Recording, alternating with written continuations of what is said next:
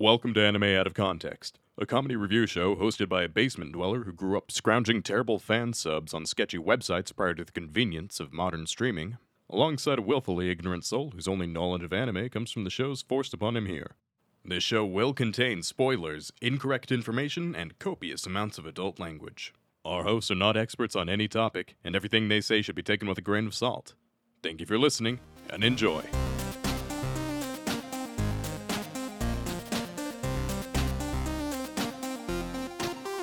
Hello and welcome to Anime Out of Context, the show where I attempt to explain the sometimes weird, sometimes wonderful, but always hilarious world of anime.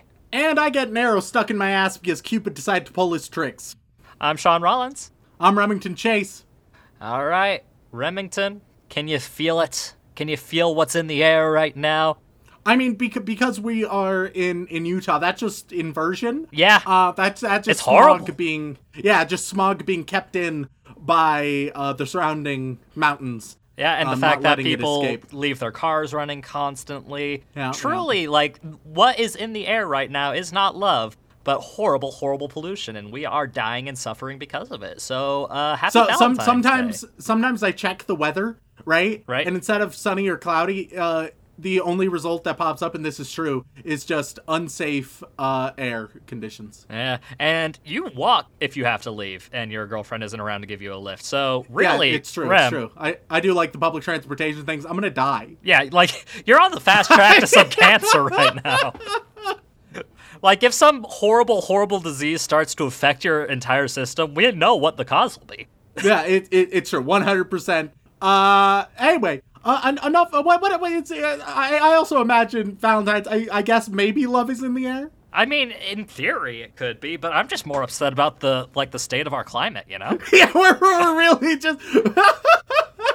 You know what we love?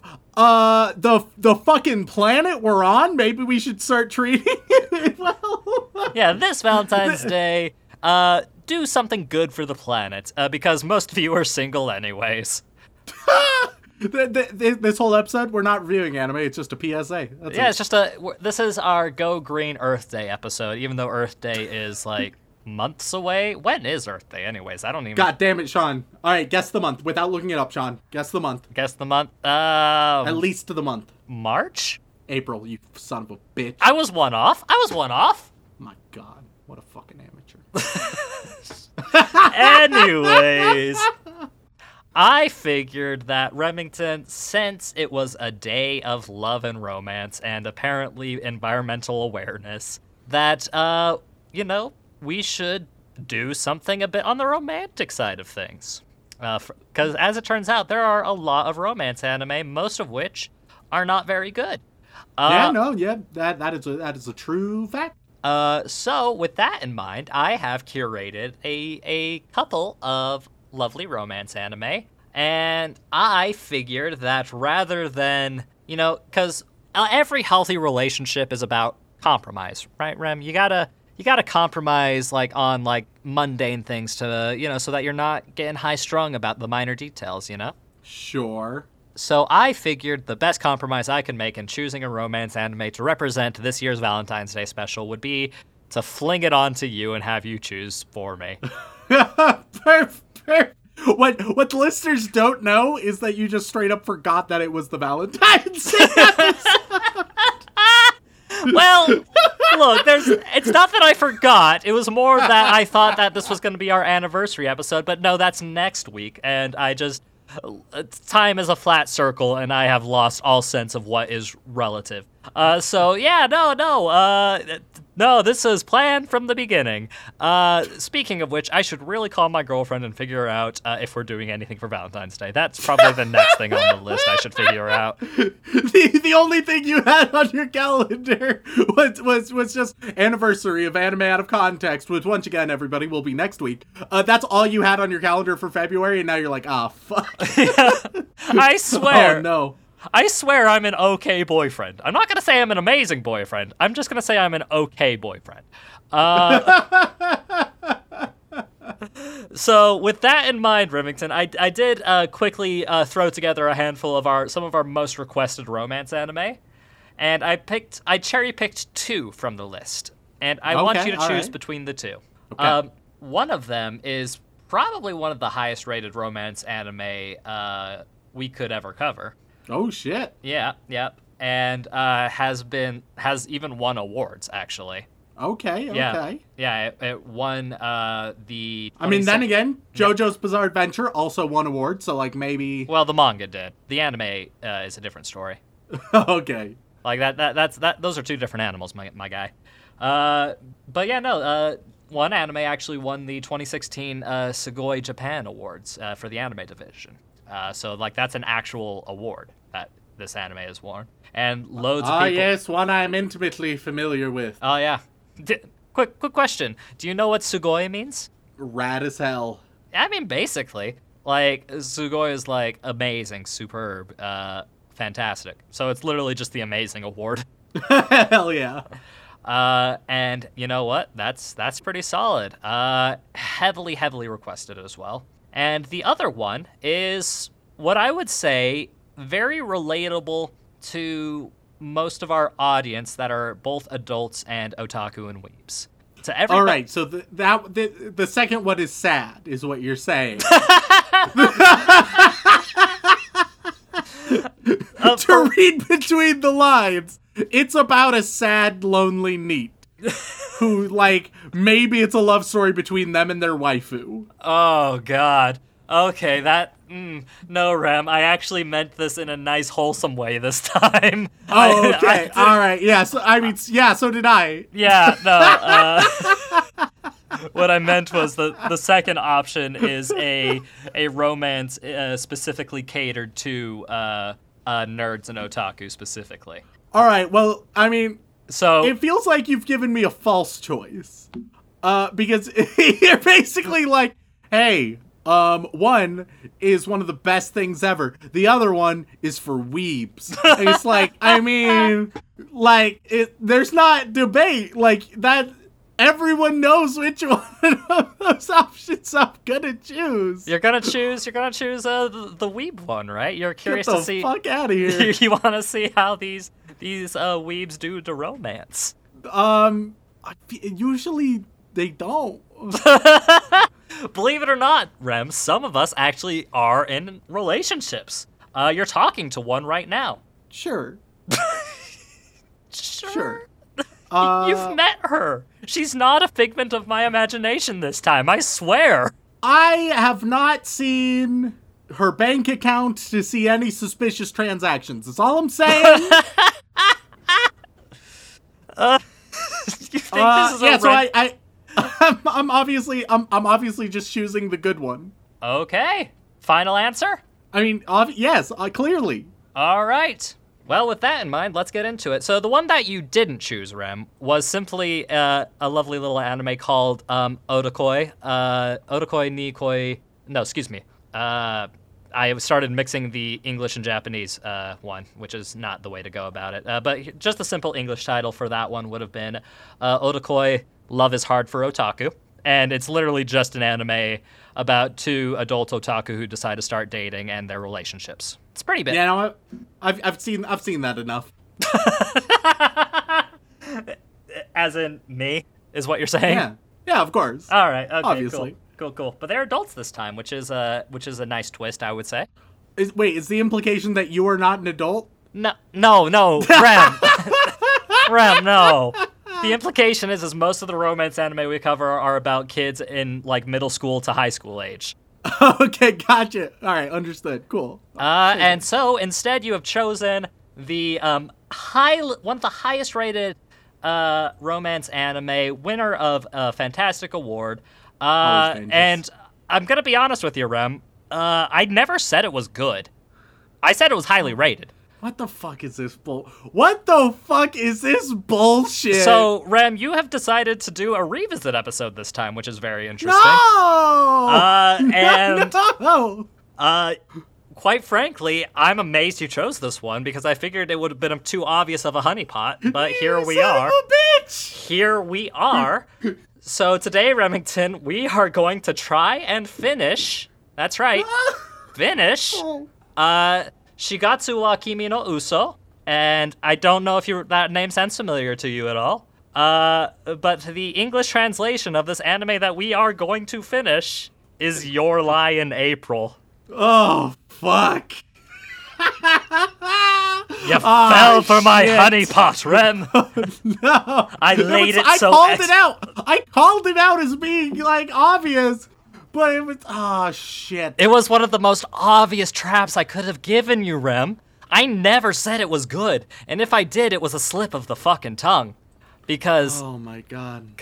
it's got to be said, Rem, we've gotten a lot of requests to finish it because I will say, we still occasionally get angry emails from people who listen to our original episode on this anime and saying, well, you have to finish it. You have to finish it. That's the whole point. If you don't finish it, then it's not going to make as much sense in hindsight. And I'm like, you know what? Maybe you're right. Maybe I will leave it to Rem to decide his fate in the future.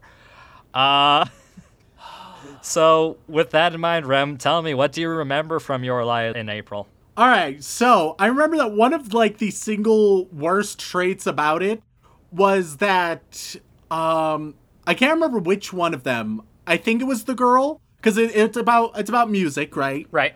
No, wait, I think it was the guy, actually. Mm-hmm. The guy is just Kirito. He's just the single best ever, oh my god. Even as a 10-year-old, he was better than everybody else in the actual world. They had a bunch of bullshit being with both of the main characters being like, oh, they're obviously the best. Oh, but they're screwed out of a victory for no reason. Oh, man. Then I remember there was some bit about, towards the end, there was some bit with, like, his abusive mom or something. Yep. Who they tried to present as, like, oh, it's so, like, bittersweet, oh. But, like, it was actually just sort of fucked. Oh, yeah. And then, then she went to, like, the hospital, and I was like, come on, do something crazy. But she was fine. The mom or the girl? You gotta be more specific. The girl. Yeah, the girl. Yeah, because the mom went to the hospital and fucking died. Yeah, but I don't give a shit about them. I don't give a shit about any of them, to be fair.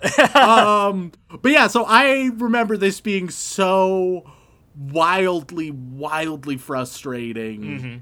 And basically, you've more or less nailed it. Because it is about our main character, technically our two main characters, they say, but really it's just the main boy, Kosei Arima, who was a young piano prodigy, as it were. And was very popular and famous in the piano scene. And then his mom died, and he refused to play piano ever again. Because he blames himself for his mother's death, blah, blah, blah, blah, blah. And then one day, he meets the heroine of the story, Kaori Miyazono. And she basically pesters him into getting back into music and him confronting his locked away emotions, because he does secretly still love music, even though if he can't force himself to believe it. And it's just the little story of the music and the romance and the competition and whatnot. And it was Kirito meets Magic Pixie Dream Girl. Yes, exactly. And and as you recall, yes, near the end of where we left off, because I think we made it about halfway through the series, because I distinctly remember thinking to myself, if I don't force him to watch a shit ton of this, when we do eventually come back to it, because people will request us to come back to it, we're gonna get a lot of shit. So I figured if I gave you the biggest dose possible at once, it'll make coming back to it a lot easier. I just pulled up my notes for it. Apparently we watched 13 fucking episodes of it. Yep. Yep, that sounds about right. And hey, look at it this way. Since we're finishing it, you only need to watch 9 more episodes. Oh, fuck. Oh, shit. And yeah, and where we did leave off was, if I recall correctly, I think he confirmed, like he finally decided to let go of a good chunk of his trauma. And then we find out Kaori's in the hospital, but it seems like she's fine for the most part. Or is she? Hard to say. And one of the big mysteries of the story is what the lie in April was near the beginning of the story. And oh man. I can't remember exactly because I had a prediction. I remember I had a prediction. Right. I think it was something that like maybe she has a terminal illness or something. I think that might have been my prediction. Yeah, I think that is what you predicted, actually. That sounds, I might be wrong, but I think that was my prediction. So let's see if I'm right, because it still feels very apt. Like Manic Pixie Dream Girl, oh, she's just trying to live her last, and then it would fit perfectly with this genre to be like, oh, but now at the end she's going to die. How tragic and sad and unexpected. It's like, Yeah. wow. And essentially, one of our biggest criticisms that we've gotten in emails was like, oh, but Rem has to learn what the lie is, and that'll change everything for him. All right. Let's see. You know what? As always, I will keep my mind open, right? Because people might think that I'm like super stuck in my ways. I'm a very open-minded fella. I am always willing to change my opinion. Now it's rare, but the reason why me changing my opinion, especially radically, is rare isn't because it's not possible. It's because especially in the context of this podcast, I usually shape my opinion very critically, right? Very I take a bunch of notes and I put it all together very deliberately. So it's not just like a happenstance women fancy opinion. It's like an established thought about opinion. But I'm willing. Who knows? Maybe once I see The Secret, I'll be like, oh man, turns out it's a good show and not trash. Yep.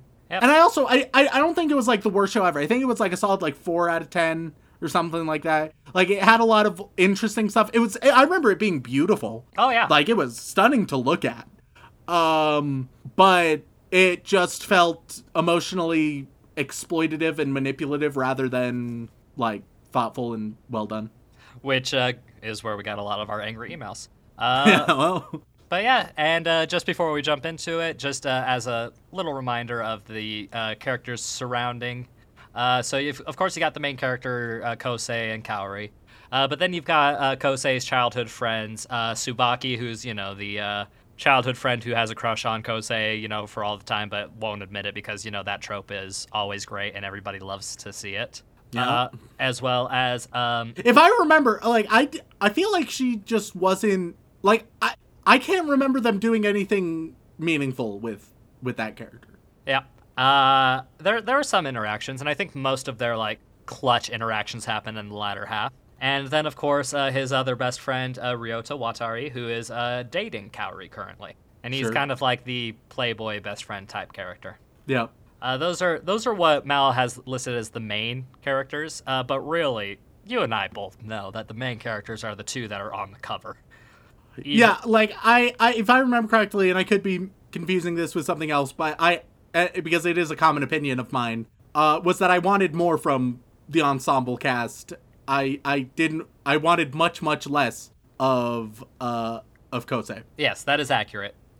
With the exception of Kosei's rivals, which, if you recall, there were two rivals that compared all of their performances and based their entire performances on... Yeah, like he shaped their entire fucking lives moving forward. And there was one character who he was like, I don't know, he was like some asshole or something. But then all of a sudden he like watches Kosei play again and he's like, actually, I am no longer an asshole. Oh my god. Oh, I am tilting myself with the faint memories of this show, dude. I am already tilted. I mean, Rem, I gave you an out. Oh, fuck. You knew what I would do. And I saw what was happening. I was like, he clearly just wants me to choose this one. But then I did it. I did it anyway. Yeah, you did it anyway, which is amazing. Like, I would have been fine doing an episode on Otakoi because I quite like the show. And it's pretty enjoyable for me, and it's nice to see adults in a relationship and not a lot of will they, won't they bullshit, because the show starts with them getting in the relationship and everything after that. Like, Otakoi is quite enjoyable in that regards. It's not complex, and it's got a lot of anime references, but it would have been a nice little break for me. But no, I laid a delicious trap, and you stuck you went both hands into this trap thinking, oh boy, gonna get me a treat for this Valentine's Day. But no, Remington. The truth about Valentine's Day and any relationship is you have to know when your partner is playing you for a fool. It's the number one thing to know. Yeah, no, if Kaguya-sama has taught me anything, love is war. And hey, buddy, I love you, I really do. But you lost this battle big time, bud.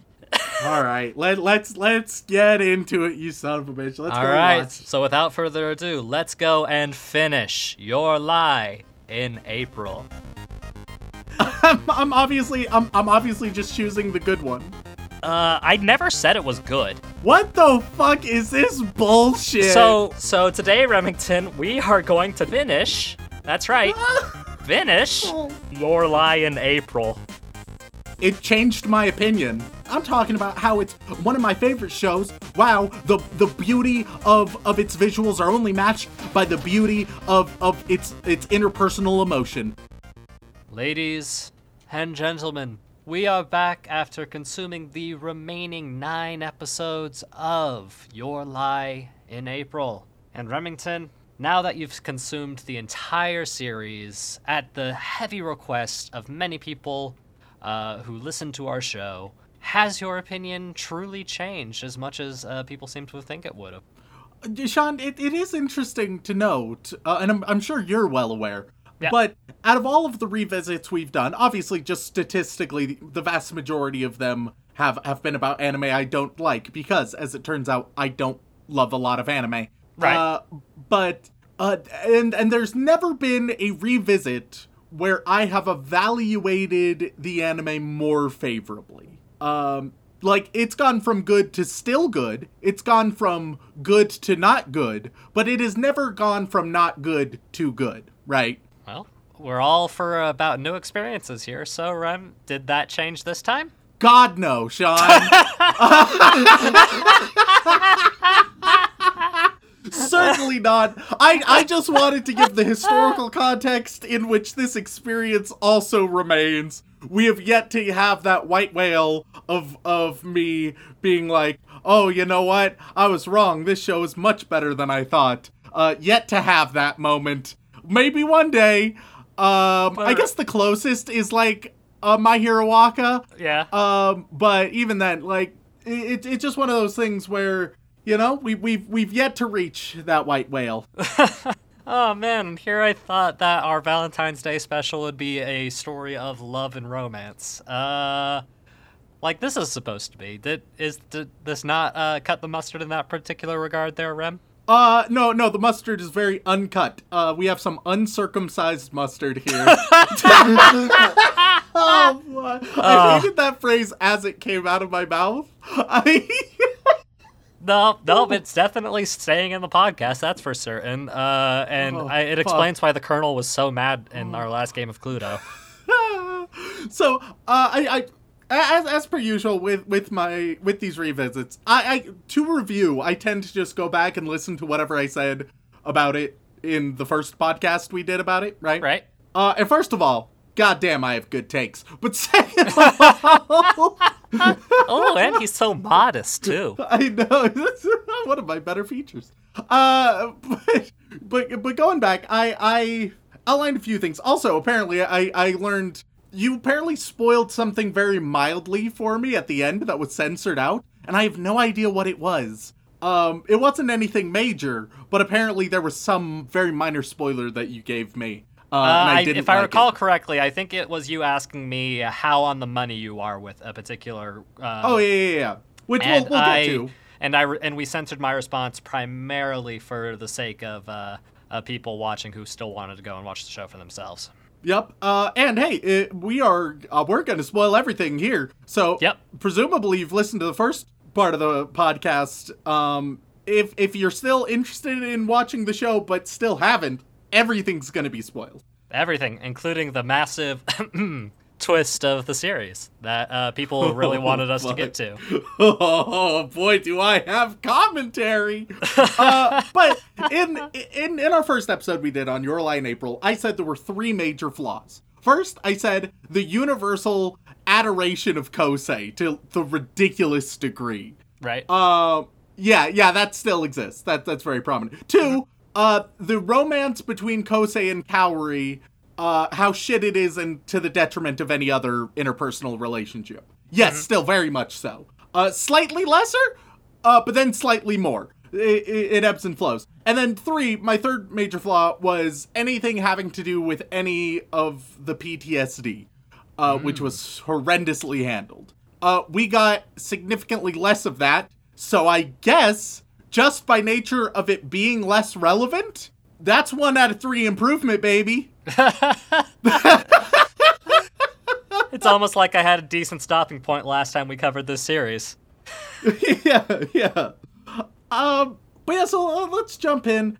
I probably won't feel the need to go into as much depth as we did on the first episode of it, but I will cover major story beats, major themes. Episode 14, we get an episode that focuses a lot more on Tsubaki. Oh yeah, bringing back that pronunciation. God. Still not pronouncing it right. We It's not that hard, Rem. I forgot that you had such a hard time pronouncing it until you just uttered it right here and now. I was like, this will be a nice and easy episode because, it's something we've already covered. There's no way I could be annoyed by it. But nope, here we are. So there's strong emphasis, which if you remember, in the first episode we did on Your Lie in April, I said Tsubaki should be the main character. Now, she does become worse because she becomes a more important character. Oh. So it's like the monkey's hand curls, right? Monkey's paw curls down another finger, and it's like, oh yes, she will become more important, but she will also become worse of a character. Still much better than Kosei and Kaori, the 2 main characters, right? Definitely still better than them and more interesting than them, but much worse to where she was.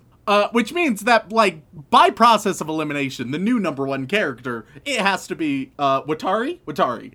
By the fact that I struggle to remember his name, he's not super relevant at all. But Rem, he's listed as one of the 4 main characters. Yeah, he's just sort of pointless. Which is unfortunate because I don't know if you remember, but there was an episode that we covered in the first batch of 13 episodes. There's a beautiful moment where, like, Watari, he was, like, talking everybody up after, like, failure or whatever, and being a nice inspiration. And then he went and cried in the bathroom, right? Right. And it was one of my favorite moments in that batch of 13 episodes. And I was like, I wish we could see more. We still do not. That is the only moment of like, proper depth that Watari is given. The rest of the time, they say, fuck Watari. And keep that in mind, because boy, will we revisit that theme later. Because they do him dirty in more ways than just ignoring him completely. What little we see of him is great stuff. But, so we'll get there. We'll get there. We get to see Kaori at the hospital because we left off and it was like, oh, why isn't she there? And Kosei very awkwardly performed at a violin gala, just the accompaniment. Yeah. Which, real stupid moment. And like, Kaori addresses this.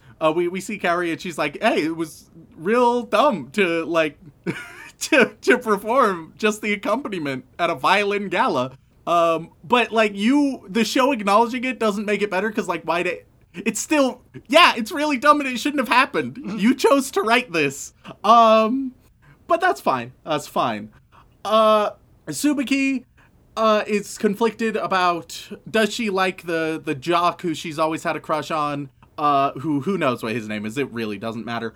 But he's Baseball Boy. So is she in love with Baseball Boy, or does she like Kosei? And her best friend is like, well, you're obviously in love with Kosei, but whatever. And like on her dates with Baseball Boy, she only talks about Kosei, and she eventually realizes like, oh yeah, this ain't great. And Baseball Boy is actually the one to break up with her. And he handles it generally tactfully, not perfectly, but what can you expect?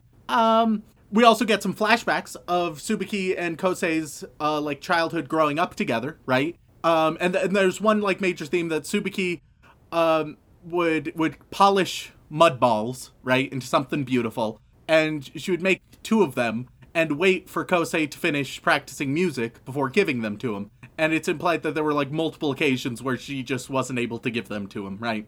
And then we see later, like, by the time she does get one to him, they end up breaking. And really, you know, the mud ball is just a metaphor for her relationship with Kosei, in that she's the only one putting any effort. She's the one polishing it into anything at all. But it's still real shit. It's still just dirt. And that's just been their history all along. And so Tsubuki's arc should be realizing, maybe me always doting on Kosei, right? Maybe me always doing everything for him and dedicating my life to Kosei isn't healthy, and I should actually, like, dedicate it to myself a little bit more. Yeah, that makes sense. That is not at all the direction they go. In fact, the direction they decide to go is, dote on Kosei. That's the right move. do more of that. This do thing that's more making of you this. unhappy, do more of it. This thing that is actively harming your mental health, causing you a lot of stress and providing you little to nothing in return. Yes, engage further, actually. Fuck boundary setting, am I right, guys? Which ain't great. And like Kosei, he decides that he's going to do a fancy music school, but that will mean him moving away, which Tsubuki's very sad about, right? And at one point they're sort of like reunited because of Tsubuki's friend lying, and they talk on the beach, but eventually Tsubuki ends up running and crying and just to escape the situation. Real rough and emotional. Mm-hmm. And like, yeah. Almost as rough and emotional as that pronunciation of her name. Hey! Also, both in this episode and in many others, we continue with that shitty pervert trope I railed against the first time we covered it, where there's like 3 to 5 more occasions where Kosei does nothing and a girl is like, "You're such a pervert, Kosei!" Which is still terrible and lazy and dumb trope. But so. Wait, Ren, there are only 9 episodes left. Yeah, it happens way more than it should. It happens. I don't know why they keep leaning on this. Because it's never funny or interesting. It's just lazy as fuck. Anyway, episode 15, we continue more of the same, right? I've already covered quite a bit of what we've already discussed. But then, Kosei gets pranked by a young girl before she faints. Or no, she falls out of a tree, and he dies. takes her home where she recognizes his aunt. I think it's his aunt, if I remember correctly. Mm-hmm. And asks to be a student of hers. But also, it turns out she is shonen rival. I don't remember his name. He's just shonen rival. He's his... Yes, that would be a Takeshi or Aiza. Yeah. She is his sister and has, like, malicious plans towards Kosei. But also just wants to learn to be better. I don't know, man. It's real weird to introduce it this suddenly and in this way. We're episode 15 right now, and we're introducing an entirely new storyline. Yeah, I mean, they have to, like, there are only 22 episodes in the series, so you got to make sure that you have enough characters to round out that whole runtime. Oh, and God forbid giving Watari any runtime. Nah, we don't give a shit about Watari. He's our 4th main character, therefore he shall remain their 4th in the background. Fourth main character, which means that any other side character is actually more important than him. Anytime he's on screen, he's doing good stuff. He's the most sympathetic character. He's the only good friend. He's the only one capable of healthy relationships in this entire fucking show. And they're like, yeah, we can't have that. Clearly. So, let's see. Miscellaneous drama that doesn't matter. I don't understand where they're going with Nagi, who's the young girl. At this stage, at least. And we end the episode with Kaori. She's walking around at the hospital, but then she loses feeling in her legs and collapses. So, moving on to episode 16. We continue where we left off, mostly. So Nagi is still having malicious thoughts until a drawing from the aunt's daughter sort of turns her into a good person. It's a weird moment Like, Yeah. Nagi is being an asshole, but then she sees a drawing that the little I guess cousin, Kosei's cousin. Yeah, they're not actually related, by the way. It's just a family friend who also happens to be good at piano. Oh, okay, sure. Yeah, but they basically have that kind of relationship. So if you want to keep Okay. calling them related, I won't stop you. Yeah. Well, the little girl, she shows Nagi a drawing, and it's of all of them, including, like, Kosei and Nagi. And Nagi's like, oh, I guess I won't be an asshole anymore? But, like, I don't know, man. Like, your character just started. You were just introduced. You were a total mischievous asshole. And then you see a drawing and you're like, actually, that's not me anymore. Oh, okay. Sure. Hey, I mean- Very sudden. I mean, hey, that's how the story of the Buddha's enlightenment went. He just went to a tree one day and suddenly he was good, right? He was just like, you know what? Nah, man. Not for me. So yeah, real weird moments. There's a scene with, like, Kosei and Kaori. Nothing too notable there.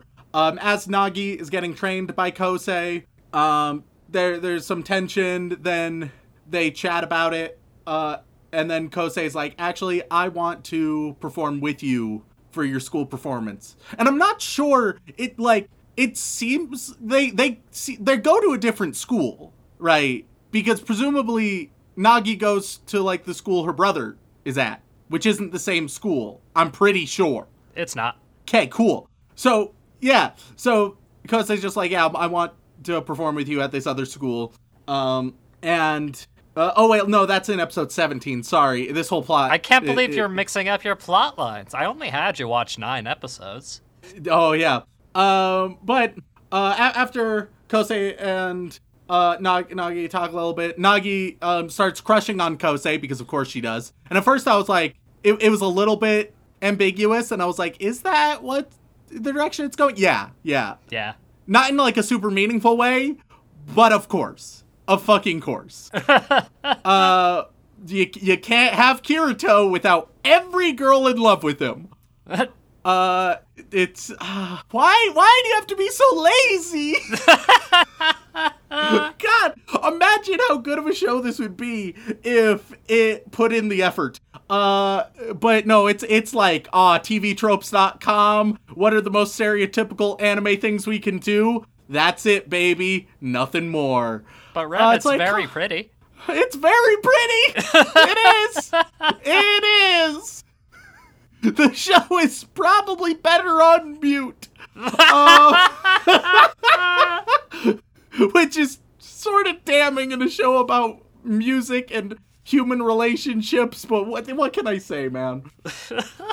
So Kosei visits Kaori late one night, and she's like, hey, want to commit double suicide together? And that's the end of episode 16, but then the start of episode 17, she's like, haha, just kidding though. It's not a very funny joke, Rem. No, not really. Anyway, this episode, you get more stuff between Kosei and Kaori. All of their interactions basically boil down to, like, being awkward and then Kaori abusing him and being like, you should practice more. And that's basically it. Anyway, Kosei's like, hey, Nagi, I want to perform with you for your school performance. So Nagi's like, oh my god, that means I need to, like, really pick up my game. She starts working really hard, but she gets overwhelmed. So at one point, I will continue labeling her as the aunt. Yep. It's just easier that way. The aunt comforts Nagi, and shortly after comforting her, puts her in a sleeper hold and calls her flat-chested, which is a hell of a strategy to just choke out a child and call them a flat-chested bitch. Like, that is... I mean, hey, you gotta do what you gotta do, I suppose. How else are Children you are gonna bothering comfort ya? children? Yeah, you gotta sexually insult them as well as, like, physically assault them. You know, you just gotta do the whole 9. And some might think, Remington, surely that's not what happened. It's basically what happened, though. Yeah. With very little exaggeration, it is in fact what happened. So they go to the little school festival and they get ready to perform. Episode 18, they start performing. And we haven't had a performance so far in this batch of episodes, so this is the first proper performance. And oh man, you know what I didn't miss that happens in this moment? What? As Kosei it gets on stage with her, in a school that's not even his, every person in the audience, holy shit, is that Kosei? Wow, it's Kosei. He's a prodigy kid, and now he's here performing for us? That's Kosei. Oh, fuck, I hate. Did not miss that trope. And it's the second time that's happened in this series, if I remember correctly. No, it's I think it's the third or fourth. Yeah. Listening through the first episode we did on it, every time I railed hard against it and compared it every time to, and then everyone clapped. Because once again, that's what it feels like. Guys, you can have an ounce of subtlety and depth in this show. It'll be okay. It will be all right. Like, all you needed was like a reaction shot from her shonen brother, right? And that would be fine. We'd be that's all we need. But no, everybody in the auditorium is freaking out. And then they start playing, right? And then Kosei turns into an asshole, but they frame it as if he's doing something nice. So it's like, hey, that can't be true. Sure. So it's like, hey, I know how like super important this is, especially because like you're the headlining act of the entire festival, right? And I'll perform with you as an act of goodwill, and we'll practice really hard so that you can get good. And then during performance, motherfucker goes off book. Motherfucker just starts like improving and doing shit they didn't practice. Wow. And it's like she's able to keep up, and they're like, wow, see, it's just making her better. He's just so good. But no, like, that's sort of fucked up, especially because, like, she had a mental breakdown before this, and now you're just saying, fuck her. This is my time to shine. Did you hear those murmurings in the audience? They weren't for this bitch, they were for me. Like, what the fuck? Well, Rem, clearly what you missed is that the whole point of that was, Kosei was trying to motivate her to be better than him, you know? That was the point. You do that during practice! That's what practice is for! You don't say, hey, how's your improv, huh? Is it good? Have we tested your improv at all? Because we're about to in front of all of your peers. It's like, no! That's not okay! And just because it happens to turn out well, don't fucking do this. Alright? It's not okay in the slightest. Really messed up. Really, really messed up. So they still perform amazingly, right? They do just absolutely tremendous. And there's a theme that Kosei heard from Kaori, and now he's telling Tanagi that it's important to play for someone else, right? Which is bullshit. And it touches on one of the single most frustrating things about this show for me. Oh? And it is one of the core themes is relying on others, right? And how valuable others are, which is solid theme, right? Towards the end, we'll get to like a grand finale where Kosei's playing and he just thinks how he's been influenced by all the people in his life. Real solid stuff right there. But that's not precisely the message of the show, right? That's the message the show is trying to convey. But what it also conveys is that you can never do anything for yourself while also having characters always be doing things wildly selfishly, right? They're like, oh yeah, you need others, but also fuck other people. It's a very weird, and I have a very specific comparison I'm about to make, Sean. Right. Because it's to a video game that also has these themes of you need each other, but also be a selfish asshole. And it's one we played together. Also got plenty of awards, absolutely breathtaking in its scope. It Takes Two. Oh, you're bringing this into that. I was not expecting this. We had some things to say about it. Yeah, Takes Sean Two. and I played what for many was the game of the year of 2021. It Takes Two. And we had fun with it, but we both agreed that to ignore our critiques of the actual, like, gameplay and that stuff, which we had quite a few often. The actual idea and the concept of it was horrendously done. It's all about two parents that are getting divorced, and then their daughter wishes that they would get back together, so they end up shrinking and have to go on adventures, and initially their goal is to make their daughter cry, and they do a bunch of horrendous shit. They do a lot of really fucked up stuff that is just not acknowledged as fucked up stuff. And the message is, like, look, they need to realize how important they are to each other, right? But instead, it's, wow, these two are really selfish assholes. Yeah. And boy, oh boy, I feel like there are parallels here, where it's not like, wow, look at how everyone's just helping each other out. It's, wow, our main two characters, Kosei and Kaori, are not good people, are they? And weirdly, there's another theme from It Takes Two that also matches in Your Lie in April. Right? Really? And it is the theme of never move on from anything.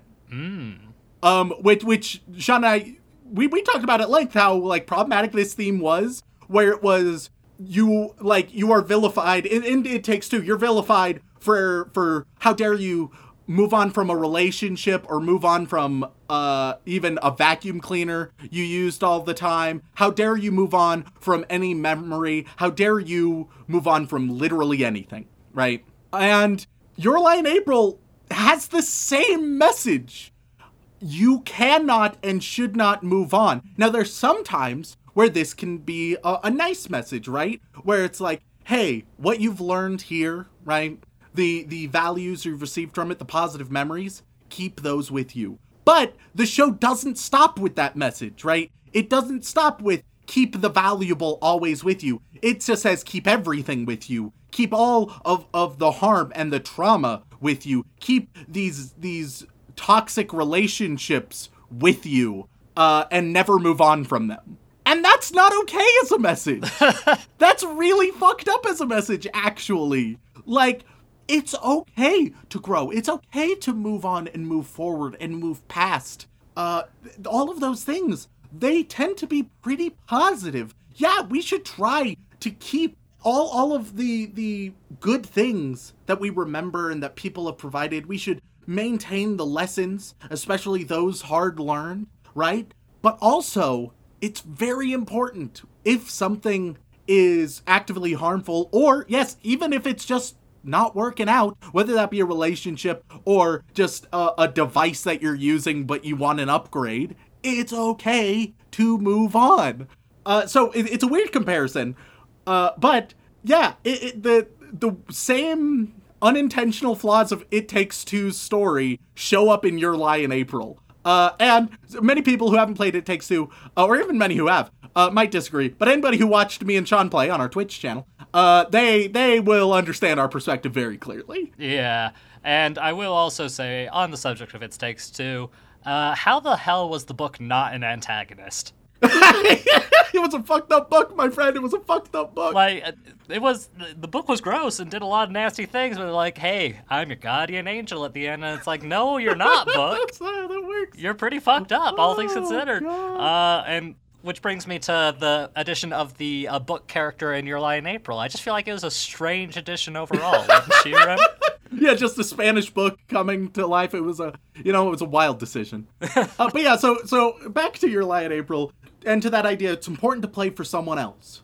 That's an option. And often, if you can use that as a motivating force to drive your life forward, perfect, do it. But it's not required. It is okay to engage in art and create art for yourself, or for a cause that isn't someone else, but maybe something else, or an idea, or a principle. Like, there's so many other things out there that are also valuable.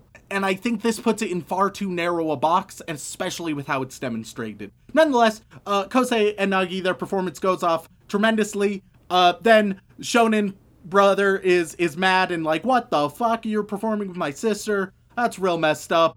Are you trying to get with my sister? And then they have some really weird double entendre where Nagi tells her brother, she's like, no, I've been meeting up with Kosei, having private lessons, and he's taught me many valuable things. And it like the goal is to make it sound like they're fucking.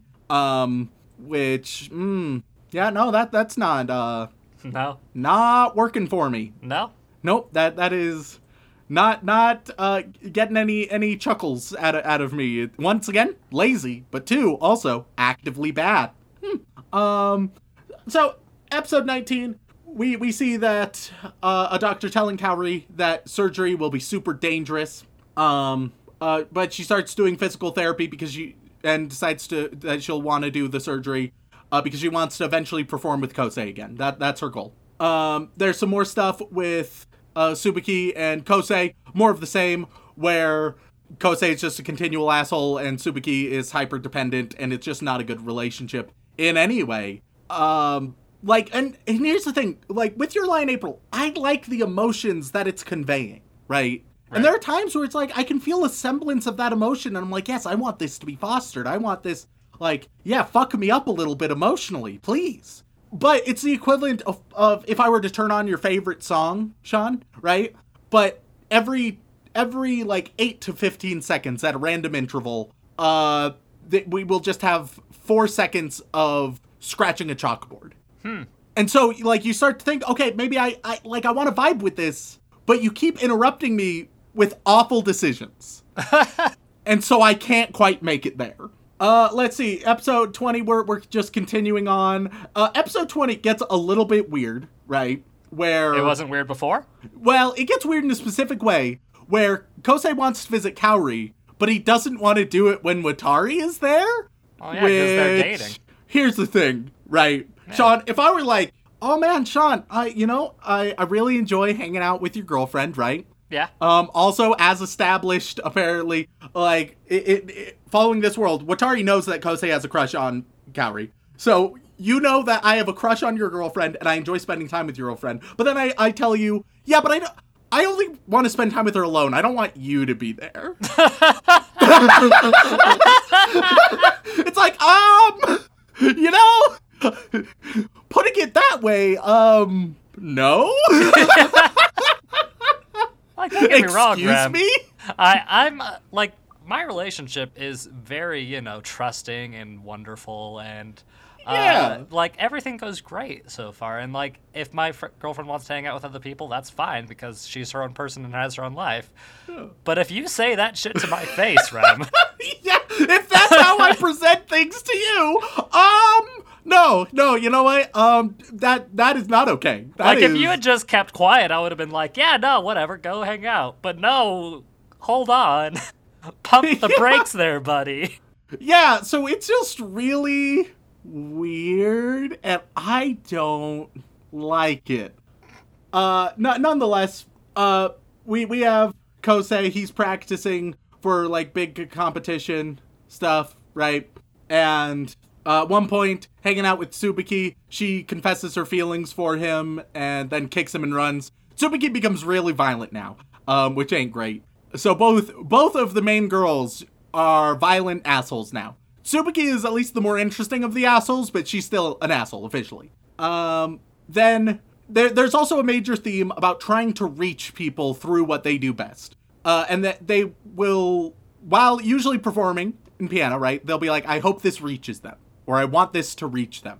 And we saw it a couple times. We saw it with Shonen Bro, we've seen it with Kosei, we've seen it with Kaori, and we even see it with Tsubaki when she's doing baseball stuff, right? And once again, this is another, like, not great idea, because this show seems to believe that the best way to reach someone is through a grand, romantic, artistic, or sometimes even violent gesture, right? And while those can have their place, while a grand romantic gesture or whatever can have its place, that isn't the best way to reach people the vast majority of the time. Most times, it's the mundane, everyday, honest, often uncomfortable reaching out and vulnerability. It's that kind of communication. That's what reaches people. And that's also the kind of communication that's almost 100% overlooked in this show, which ain't great. So, at one point, Kosei and Watari go to visit Kaori. Watari's like, yeah, come with me, stop being an awkward fuck. And Kosei's like, hey, Watari, I like Kaori. Which I very specifically remember a scene in the first batch of episodes we did in the last episode, where they already had this conversation, more or less. Oh, yeah.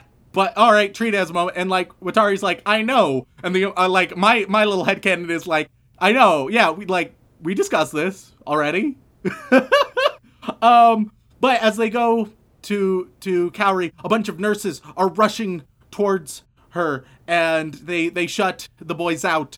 And there's an emergency going on. And then, as Kosei is walking outside, right, clearly shaken, then a cat who has served as a very blatant metaphor for Kaori, who multiple times it's like, Kaori, you are this cat is Kaori, gets ran over. And he tries to take it to a vet, but they can't fix it. And then he looks down his hands, and he has blood on his hands. All in on the melodrama, really.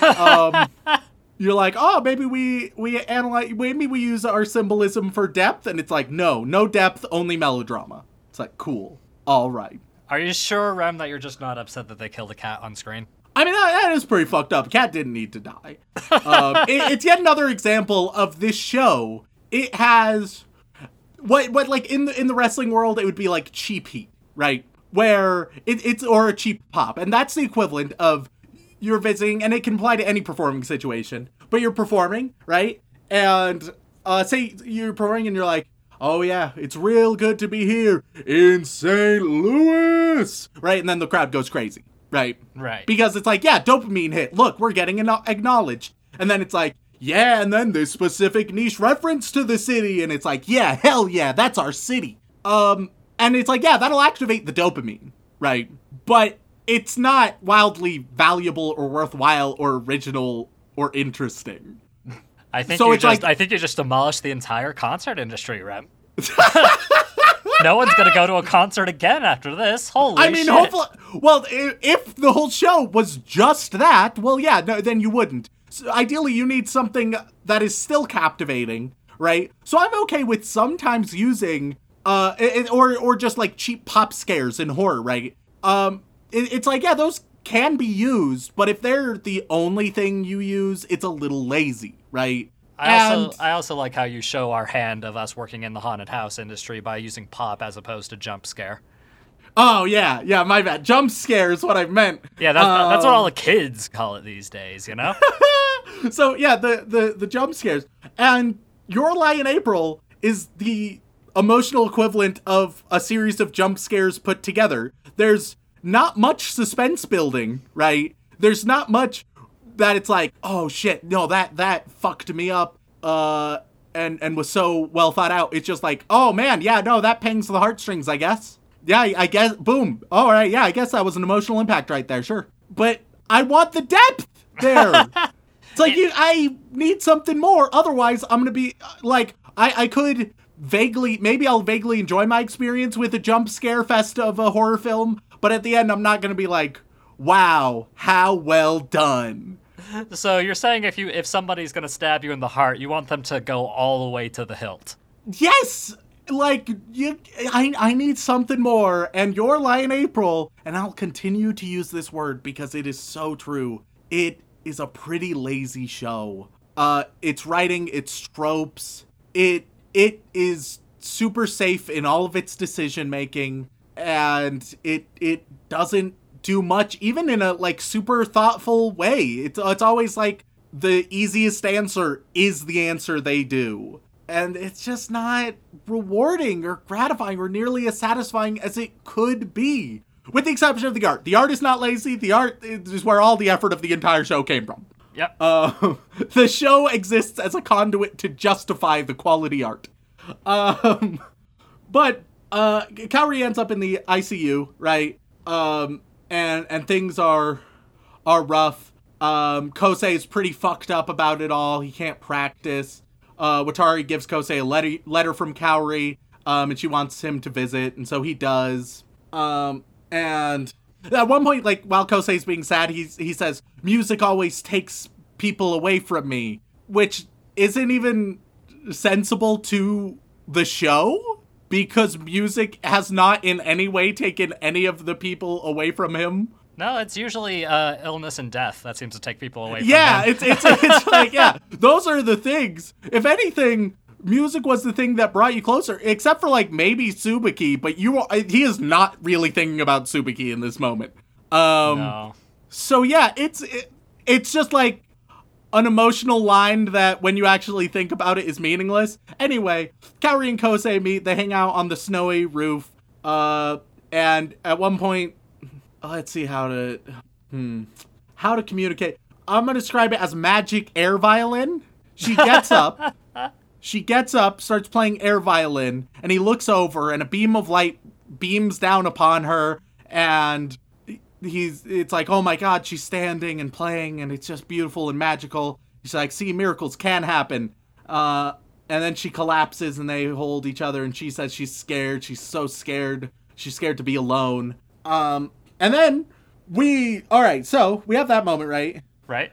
And then we immediately cut to her having surgery and the end of the concert, the end of the competition, which, oh boy, all right. Kind of a jump. Sure. Would have liked to see, like, Emmy, who is the sort of goth one who we just have hardly seen any of now. She's played her role. Now she's just around. And Shonen Bro, they finished performing. They're done. Now it is just time for Kosei. Is he going to be able to do it? A nice moment of Shonen Bro and Emmy, they comfort Kosei, which is nice. Like, even though there's rivals, they care. And it's like, yeah, no, like, these moments, they're the good ones, right? Your Lie in April, it really sucks with the big emotional moments, but it's actually pretty solid with the quiet emotional moments, the subtle emotional moments that are wildly rare, the more grounded ones, right? Your Lie in April is a melodrama that sucks at melodrama, but is pretty good at the quiet moments. So why the fuck doesn't it have more? Well, Rem, I can tell you why. Because, Rem, it's a show about music. It's a show about music. and to sort of like use a musical analogy, right? Right. The moments where they're humming the music is far better. Just humming the music to one another is far better and more interesting than the moments that they are playing dramatically to a filled crowd. And I mean that both in a literal and figurative sense. So they comfort Kosei. Meanwhile, as Kosei is about to be up, you know it, there's an audience, so everyone's like, oh my gosh, Kosei's going to be playing soon. I can't wait for Kosei. The whole reason I'm even here to listen is because of Kosei. Oh my god, he's so talented, that Kosei. Every fucking why? Like, Your Lie in April's just fucking with me at this point. It's like, hey, you know this really stupid thing we did? And it's like, and I'm like, yeah. And it's like, we're going to do that anytime he goes on stage. And I'm like, maybe a little bit more subtler, though, since we've seen it before. It's like, no. No, sorry. Just as bad every time. If not worse. Yep. So he plays, and there is that message of like, all right, well, everybody like contributed to me being here right now, right? Which is a solid message. Once again, recognizing, wow, I'm so grateful for all the people who helped me get here right now. But there's two mistakes that this point makes, and it's like rough because this is like the emotional moment of the show. Right. One, his conclusion is, so I can't let them down, which is not the message.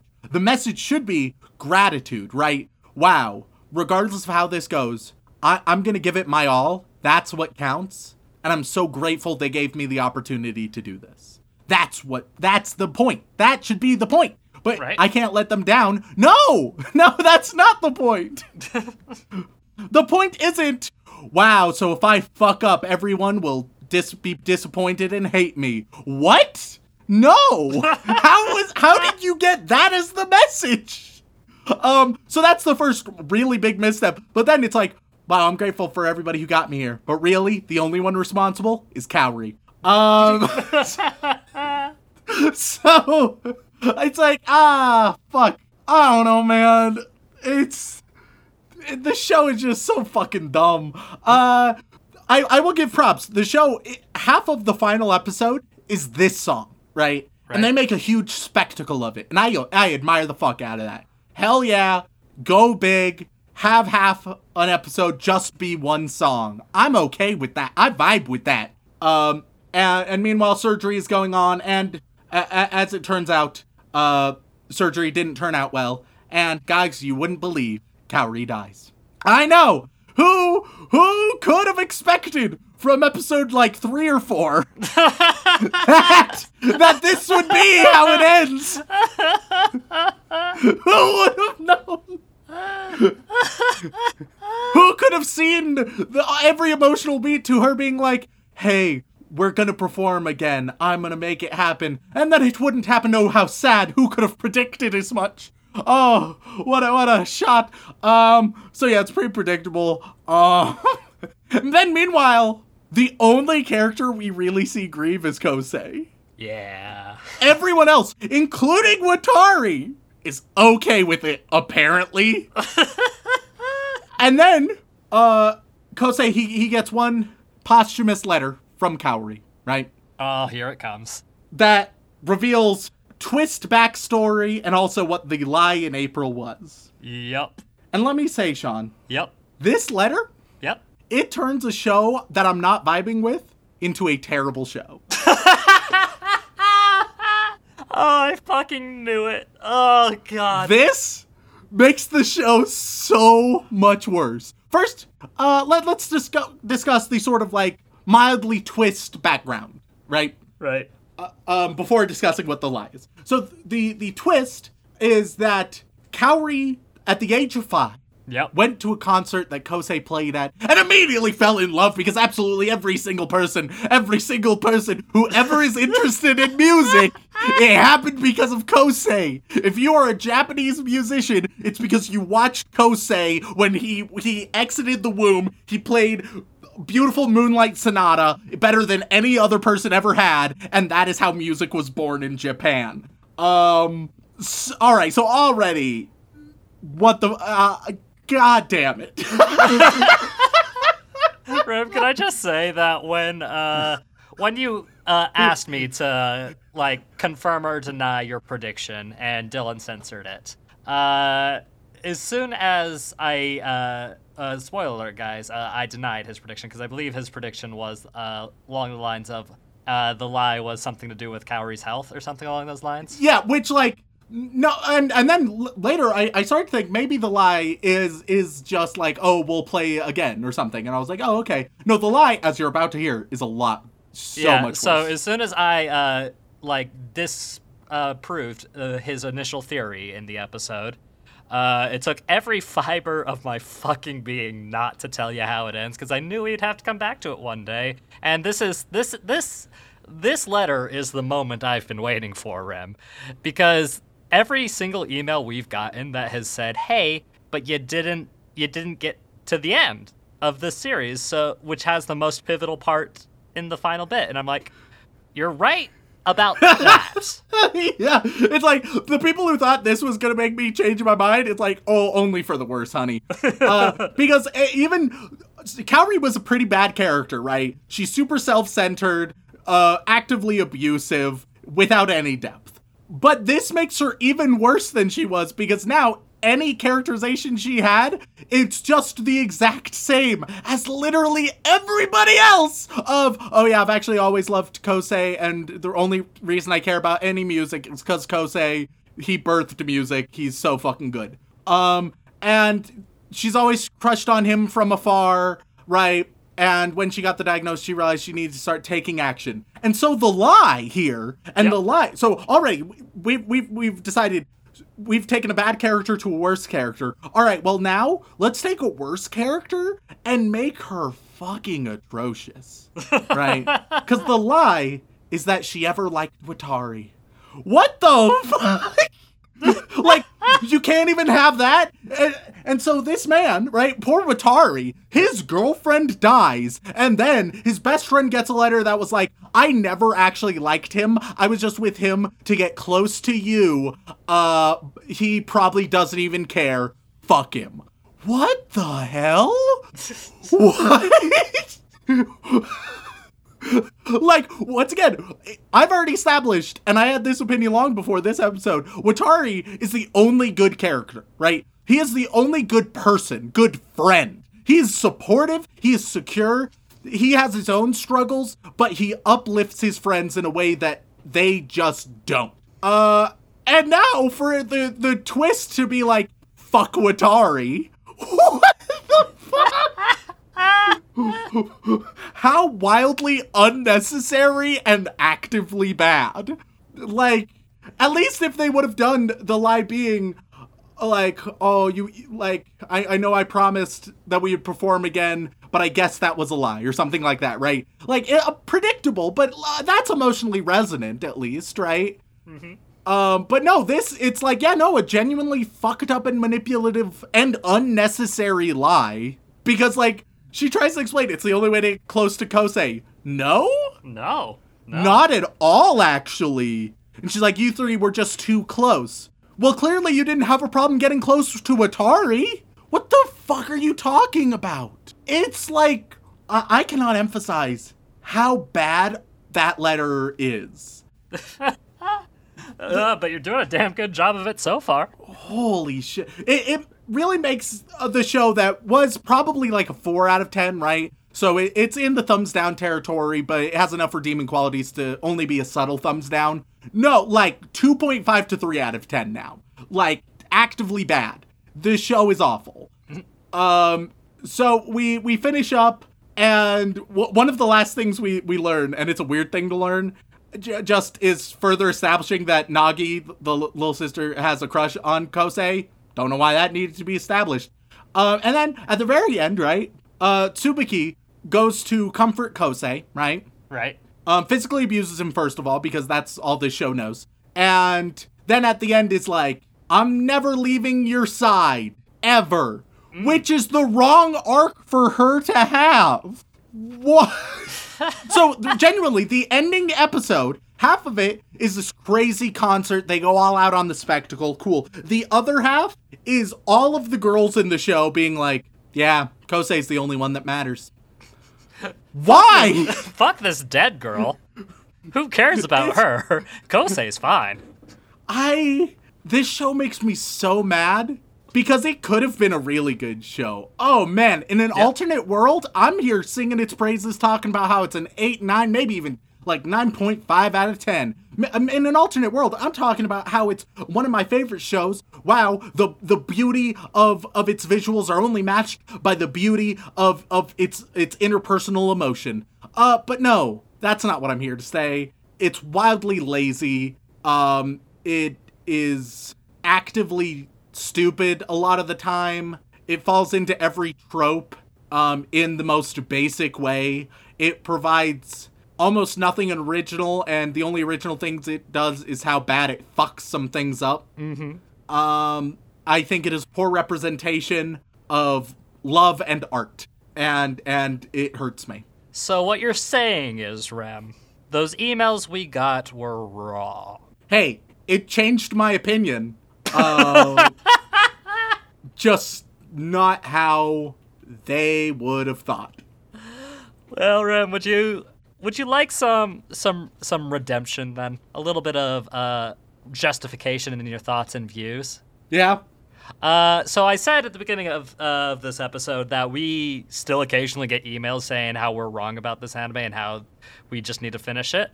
Yep. But the majority of the emails that mention Your Lie in April after we did our first episode are like, hey, yo, you guys are absolutely right about this show. I just rewatched it, and now everything makes perfect sense to me. So thank you for clarifying. So you know what, Rem?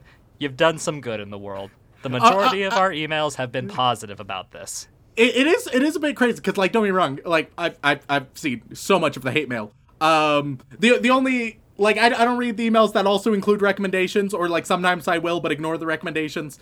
But I've also noticed there are a lot of emails that were like, I remember one that was something along the lines of, you know what, actually, Remington makes a lot of good points, and it's so good to have someone finally say it, basically. Something along those lines. And it's like, yeah, no, it's wild to me that it's such a controversial opinion, but it's nice to know that there is a lot of people, there are a lot of people who are like, yeah, no, this show is overrated as fuck, and it fails on a lot of major fronts. With oh god, I was about to say its most significant failing being the letter at the end, but I don't know, man. The most significant failing might just be all of Kosei. You mean the whole thing? Yeah, because it is the Kosei show. Right. Even the one character who you thought was an independent character, not a great character, but like the other character. Right. No, turns out she was just a subsidiary of Kosei. That's it. Yeah. Nothing exists beyond Kosei. And Kosei is shit. And to further add validation, remember how I said this was award-winning at the top? Yep. The Sugoi Japan Awards, they're popular poll awards. Oh, of course. Fucking So, course. yeah, no, like, it doesn't mean anything. It doesn't mean anything. It was literally just what was popular at the time. Look, it's a beautiful show. And even, like, the concept of the show is a real solid concept. So you got concept and visuals. There we go. It falls apart from there. I'm even willing to give it to the soundtrack a little bit. Not a whole lot, but just a little bit. Sure. I think that it is nice and worthwhile in those regards. I don't think it's like too special in the soundtrack area, but it's good. Yeah. I still think even there could have been so many interesting ideas, like when people are performing, you could have explored more about like who they're trying to reach or like the reason why they perform. Like I'm performing for this person, or I'm performing for this idea, or I'm performing so that I can be the best, or I'm performing from a place of rage, right? And scorn. And all of those could have different results. I definitely think we've saw it like twice, I think, where when performing, they were taken to a new environment. Right. And man, they could have played with that idea a lot more. Like there's so many cool ideas that it's like they open the door for and then just walk right past. And that's so frustrating to me. All right, I'm gonna keep talking shit. I've said everything I need to say, though. All right, then do you care to take a guess at what the MAL score is sitting at for Your Lie in April? Since last way too fucking high. Well, yes. Maybe a little bit lower. Maybe people have started to like, the hype has died down. But I still think it's gonna be like an 8.2. So you're saying that we actively had an effect on the anime community at this point, is what you're saying? I don't think we had an effect, but I think that when it first came out, everyone's just like, oh my god, it's crazy. But then like the hype dies down a little bit. People watch it without the hype and they're like, oh, doesn't quite match up to the hype. I think it's just how a lot of it tends to go. Okay. That would make sense. Unfortunately, not a lot of people go back and write reviews on a show that, it came out in 2014 for a frame of reference. So with 1,114,000 ratings, Your Lie in April is still sitting nice and pretty at an 8.67. Holy fuck. Yeah, it's currently ranked number 55 on my anime list, and every time I see it, it blows my mind. Guys. Yeah. Once again, I get it. There's those emotional beats there, but I don't think they're ever earned. It's just the jump scare of emotions and just as lazy. That's all it is. It didn't deserve it. God damn it. All right. Okay. All right. Just know, Rem, that as far as I'm concerned and as far as our community is concerned, you're justified. Everything you've said is accurate. But also, how could you fall into this obvious honey trap, Rem? I do feel bad. I blame myself. I should have known. We could have had a nice, simple episode of you making fun of weebs and love, but instead we had to reopen old wounds and explore the complexities, or rather incomplexities, of a very unjustifiably popular series. So with that in mind, Remington, is there any chance you'd ever want to watch any more of Your Lie in April? Unless they do a great change of the entire script and great remake of it all, then God no. I mean, there's a prequel OVA where it's about the three main characters as kids. Can I talk about them as kids for a second? We had a lot more flashbacks. And it's something about the way they draw kids. The animation and art is lovely, but the kids are all fucking weird. They do look a bit like alien bobbleheads, don't they? It's really fucking weird, dude. Like, I don't like it. But also, the only thing I'd be willing to watch is just the fucking Watari show. So I'll cut out the 2 minutes of his stuff that matters, and then we'll be done. And it will still be more emotionally resonant. That's the crazy thing. Well, with that, I guess all that's left to say is thank you all so much for tuning in. We really appreciate it. If you enjoy Rem breaking down needlessly popular anime to their raw, gross details, then please head on over to wherever you get your podcasts, whether that be Apple Podcasts, Podbean, Stitcher, Spotify, and leave us a review. It means the world to us, and we do read every single one. And if you'd like to support us more directly, we do have a Twitch channel where me and Rem do occasionally play games. That would be twitch.tv/animeoutofcontext. And if you'd like to support us even more directly than that, you can head on over to patreon.com/animeoutofcontext, where you gain access to all kinds of lovely bonus material, including having the opportunity to be thanked live on the podcast. So, Remington, who are we thanking this week? Well, as always, I would like to send our regards to all of our bland bitch protagonists, as well as our magical girls, or maybe in this case, Manic Pixie Dream girls. Yep. But moving on, we reach the yandere waifus here, who, in the name of love, continue to physically abuse us and call us a pervert, but we're supposed to think that's cute for some reason. And on that list, we have Alex, Xanax, Yontosaurus Rex, Yandere Neko. Y'all help me survive my work week. Keep up the good work. You hear? Why Sean? When do we get Sean X Big Bird OnlyFans? What do you call the tired anime girl? Yandere. Walk Me Home Gently, Fanny Jordan, Juliana, Totally God, The Dawn, Susanator, the outro changed. Sean, please tell me what I need to learn the new rhythm as my current jig is outdated. The Nutty Musician biosynthetically dream because birthday conjecturally cough out a straight record Ritzy 3 buffer. That's what? A name. All right. I feel like you've activated a sleeper agent. That's okay. Cactus crossed the road because it was stuck to the chicken. That film guy, Sticky Jelly. Sorry it took me so long to fix my name, ADHD and all that jazz. Sorry about calling for HUBS. My name didn't update when I wanted to. This is Mechanic Weeb.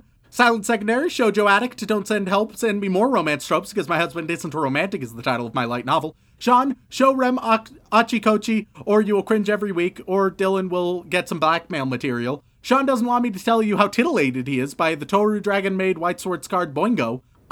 Sarah Birch, Salty Pretzel, Ro Fight the Power, Ross Palmer, Rhiannon Williams, Remington Merrill, Remington has bottom energy, ready to be isekai'd, no waifu, no laifu, new Demon Slayers, peak fiction, Sean please. Navi, my name is Sean J. Rollins, and I hate babies. Got my middle initial wrong, but nice try. Just keep changing out the initial. You get it sometime. Yeah. Mr. Marshmallow Man, Mike Mutilator, Matthew Drum says Sean's a bitch, Matt O2 Max, Luke Offenberger, Lonely Geek 23, Kazumurako, Casey Mosley, Cassidy, Just a Traveler, Jukumu Goku no Sorakire Kajora Sugyo no Sugyo Matsu Unramatsu Furematsu Kunero Tokoro Nisumu Tokoro Yabaru Koji no Bi. Jax, Jam Hands, Ichigo Sim 015, I want Rem to ruin DITF for me. I Remington enjoy Moe Lolly Girls. I have the power, I could be the hero, I could be the villain. It doesn't really matter, I can make this idiot say anything. I guess you're on Keter duty. I cut VTubers from my life entirely and escaped the rabbit hole. You thought this was another Green Day repeat, but it was me, Dio. Hunter Davies, Hunger Bunger. Hey, you slob on my knob like corn on the cob, then give me head like Rem in bed, do a moan. Hey, Rem, let me tongue punch your fart box. Help, I'm stuck in a Jeep with a high Irish man. That's just John. Hey. Glenn Michael Dolan, Fuck of Love Foxen Boy. First we had Linus Weenus, then Biggest Dickus. Now we have Present Deletus Fetus, brought to you by Gugus Gagas. Ferdinand the Bull, Farmer Weeb's personality is Dead Parents, Fantide, Fallen Ghoul, Extreme Cobra, Epic Amy, Dr. Zorgonite. Do you think Kitagawa Marin would prefer Corruption of Champions 2 or Trials in Tainted Space? Data Type, Darkstorm 713, Dante Soriano, Creed 13, Shy 900, Cheese Monkey, Cage in the House, Brockhard for Geodudes, Be Like Harry and Don't Fuck Your Sister unless it's your redheaded best friend's sister, Bara, Attack on Titan is overrated and Daddy Dylan is my waifu, Ariel Bird, Andrew Rowicki, Elise Howard, AJ Honey, and Adam McLaughlin, and pfft, says Miska as she pretends to laugh. Thank you all so much, but we move on to the Boy Wizard tier over at Hogwarts, where, everybody, I'm gonna give you a cliche about love or romance, right? And Probably a bad one. And that's just how you need to live your life now. through whatever this is. So we start with, what is love? A vow, a band of gold, an ephemeral state of mind, or an action, perhaps a gift only truly received when reciprocated. I mean, your name is perfect for it. Let's see. I'm gonna steal from this good old BuzzFeed list. Good old BuzzFeed. Okay. Just is this? No, this isn't what I want at all. All right. You'll find love when you're not looking for it. So never look for love ever. It's just actively harmful. Some may say that's not really how that works. But whatever, that's fine. Warning, we still remember the barrel. You are going to get that love is all you need. No, you need more. Like, first of all, to live, but also just to live a fulfilled life. Take that, there's more to life than purely romantic love, and unless you recognize that, it's going to cause problems. Tony the Great. Everything happens for a reason. Sometimes the reason is just that they're not into you. And that's okay. It's okay if that's the reason, but trying to come up with grand narratives, it's often actively detrimental to growth and progress. Thoughts on Black Mirror, the TV show? It's a great TV show. I love it. Absence makes the heart grow fonder. So just stay away from anybody you love. I mean, sometimes this can be fine, but usually it is just not the case psychologically. Who doesn't get to see his girlfriend as often as he'd like. It's rough. It's rough. Stick meat. For you, stick meat. You are going to get that nice guys finish last. That's wildly, usually coming from a very entitled perspective. No, people like when you are nice and kind to them. Doesn't automatically mean they're going to jump on you. That doesn't. It doesn't automatically mean romantic involvement. But you're not entitled to that. Just be good to people, and people will like you more if you are good to them. That is just fundamentally true. Silicon Spectre, you are going to get the sort of corollary that girls always love a bad boy.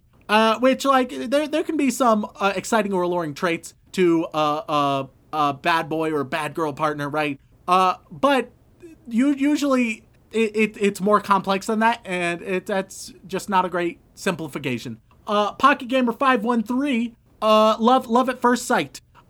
Boom, right there, vastly in love. There you go. The next person you see, Pocket Gamer, fall in love with them. Oh God, that definitely can't be a problem. Yeah. This is why we have a disclaimer at the front of our podcast, by the way, y'all. PL Mayor, you are going to get, when you find the one, you'll know. You'll just know. It doesn't work like that in the vast majority of cases. People are complex and ever-changing, and so are interpersonal relationships. Odinafish, you are going to get... I'm going to say that romantic love is in a vastly different category than any other kind of love.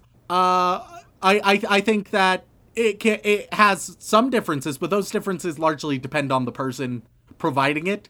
I don't think there's anything inherent and universal that makes romantic love different. Except for you. For you, it is. Nyan pasu nyan pasu nyan pasu nyan pasu nyan pasu nyan pasu nyan pasu nyan pasu nyan pasu nyan pasu nyan pasu nyan pasu nyan pasu nyan pasu nyan. You are going to get that hey, you can't buy love, all right? Well. So never spend any money on your partner. Though we'll say, like, money makes often relationships a lot easier. Not just not in the sense of a gold digger sense, but just in the it's one less thing to put a burden and stress upon the relationship sense. Essentially, you can't buy love, but you can buy stability that leads to a foundation on which love can blossom. I will say, our Patreons are buying our love, though. Hey, MT the Poet, you are going to get just the idea of a soulmate, that there's one individual out there for you. MT the Poet, you have to live by that, but it's just not a great way to live. Once again, people are complicated. I don't think that there is any essential partner that you have out there that you are destined for. No, you have to put in the effort, and find someone who you are compatible with, and you have to make it work. Plus, I'm ginger, them. so soul doesn't really factor. Yeah, exactly. See, if you're ginger, obviously you already knew that. Yeah. Momo the Griff, just the entire idea of like a traditional relationship. Look, there's many relationships look many different ways. Mo the Griff, you're stuck in a traditional relationship, but for everyone else, there's lots of options. There's lots of ways to branch out. Mike wants an Overlord review. You are going to get you're gonna get the idea that like any of these essentialist timelines, right? Where if you do blah blah blah on a first date or before the third date or any of those hard and fast rules, Mike, all of those rules you have to follow now, but they're all bullshit. It just depends on the people, depends on the circumstance, context, nuance. Miguel DeLeon, similarly, you're gonna get that men should always pay for dinner. Miguel, you always have to pay for dinner now, but that's not essential. Like, it's totally cool if the women pay, or if you split it 50-50, or if you alternate, or if you just have a different system entirely. Like, we can move past these ideas, all right? It's cool if the dude pays. It's cool if the girl pays, as long as there's a mutual understanding there. It's day 34, and the horses have accepted me as one of their own. Bella has begun sniffing my flanks. We shall grow ever closer. For you are going to get opposites attract. Find someone completely opposite to you, even though psychologically, nope, not at all accurate. That is scientifically false. Inuyasha's my favorite cryptid says, call me All Might, because I'm just looking to Texas smash. You are going to get the corollary. Unfortunately, this one is better advice, in that birds of a feather flock together.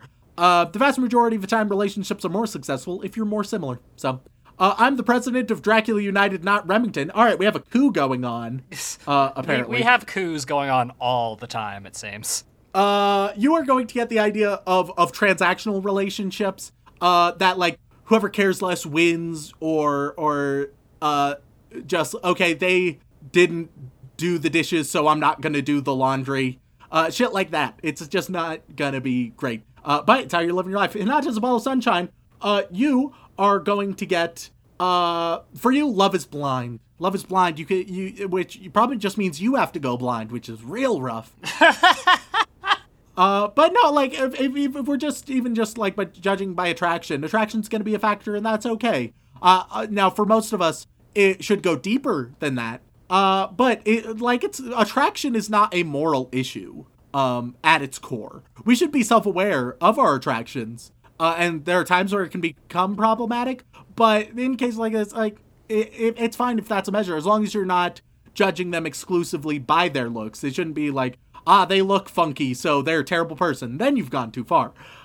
Hey kids, throws Biscuit into Abyss. Fetch. You are going to get, just the idea of grand romantic notions. For you, that's all you're going to be doing. But, once again, it's the quiet moments that matter just as much. Harrison, you are going to get possessive behavior in relationships. That's what you get to be stuck with. No, you don't own your relationship partner. Not how that goes. People are their own person. They have autonomy. Fisherman from Norway. You are going to. You're just going to get that cliche of simple misunderstandings causing a lot of drama. That's going to be your life. Unfortunately. Bonjour, mademoiselle. Je porte lunettes de soleil. Je vous me venga. Merci beaucoup. Oui, baguette, monsieur. I feel like that was racist, but that's okay. I don't control it, man. Yeah. You, in all your Frenchness, is that the past doesn't matter. Only the now matters. So that's how you live your life. But, like, the past can matter. Maybe it's not the only factor. Maybe people can grow, but it can still be, like, factored into stuff. Beethoven 1201, aka Kohei Azumi.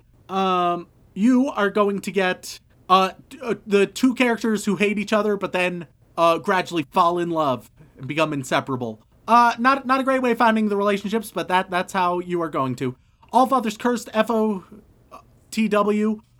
Fact of the week. There we go. All Fathers Cursed fact of the week. Siberian bears sometimes dig up dead bodies for food and use cemeteries as refrigerators. You know what?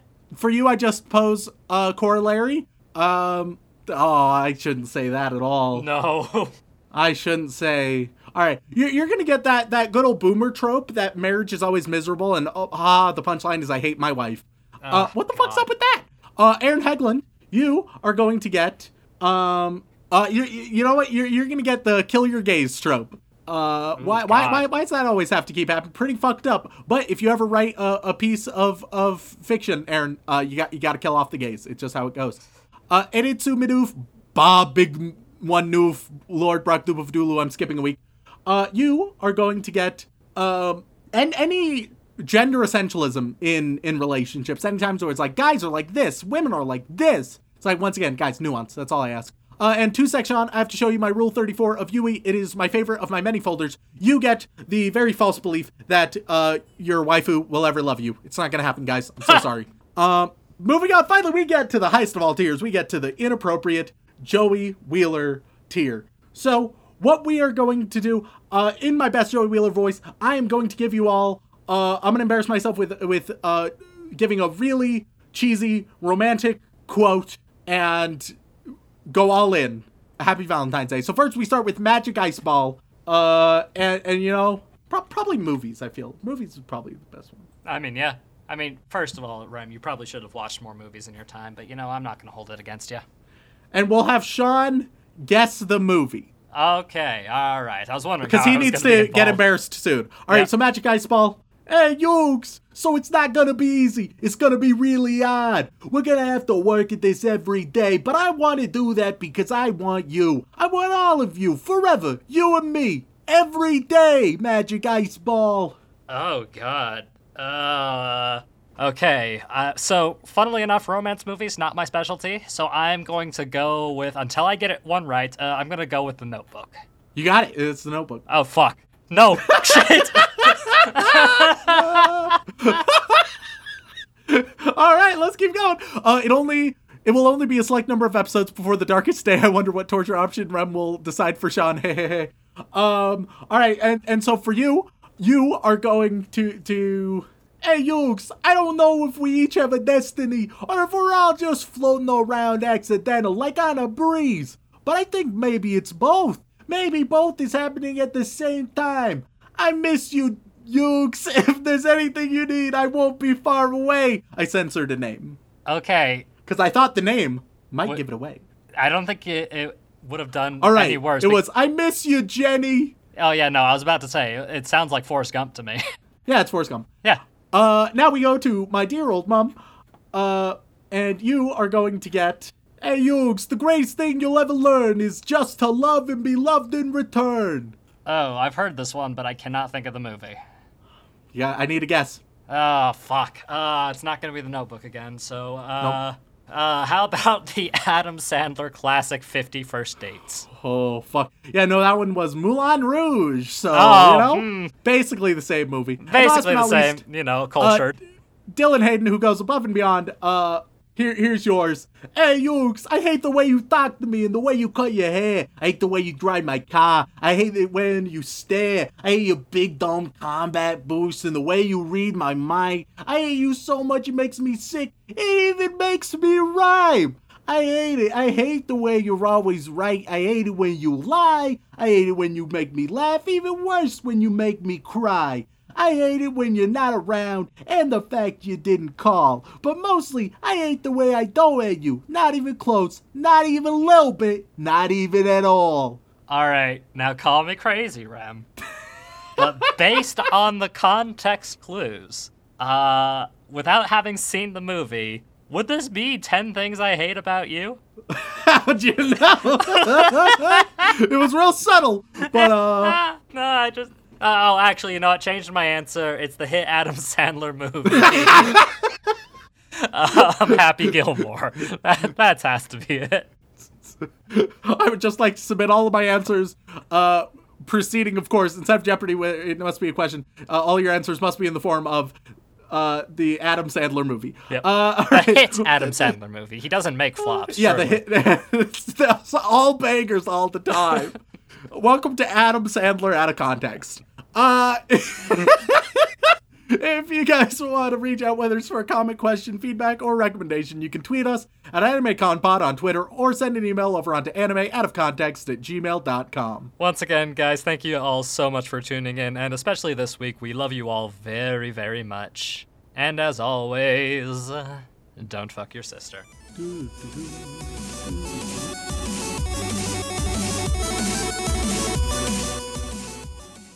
Rem, this is supposed to be a romantic type of thing. We're supposed to have a good time. You fucked me, Sean. You fucked me here. Choke out a child and call them a flat-chested bitch. Believe it or not, Rem, some of us actually are in relationships. She's not a figment of my imagination this time, I swear. Sure. Okay, Rem, I'm gonna need you to hold that thought because, my body has just decided to tell me, hey, He's taking a massive shit, everybody. Yeah, basically. Dylan, please edit that out. Hello, everybody, and welcome to Sean Shit Time. During Sean Shit Time, we just take a conversation, whatever we want to talk about. It's light, it's relaxing. Put on some smooth jazz over this. There we go. Now, let's take a break from talking about Your Lie in April and all of its plentiful flaws, you know. Let's talk about a sort of theme that I've already discussed within it. Let's analyze that at length. So, listen, guys. I mentioned Watari. He's the only one capable of any healthy relationships. He's a strong, supportive friend. He has his own struggles. That's all right. Meanwhile, everybody else, take Kosei. He's not supportive at all. He's a bit of a shit. He's a bit of an asshole. Meanwhile, you have Tsubaki. Tsubaki, she puts in too much effort and care for not enough reward. You don't want to be at either of these extremes because neither of them are healthy for you or the relationship. If you want a healthy relationship, then you need to be secure in yourself and in the relationship. That's what Watari has going on for him, alright? While he may struggle at times, he's confident, he's comfortable in his own body. He doesn't feel the need to be selfish or jealous or put in all of his time in the relationship. He's able to grow as a person while also maintaining those social relationships. Now, I think now is a good time for some self-analysis, guys. Look within and think to yourself, am I Watari? Or am I more of a Kosei? Or am I more of a Tsubaki? Now, it's fine if you're not a Watari yet. That's totally okay. We all have room to grow. But recognition, acknowledgement, and understanding, that self-awareness, it's the first step. And so, with that in mind, guys, I take Sean Shit Time to a close with these lovely messages that we can all take in our heart forever.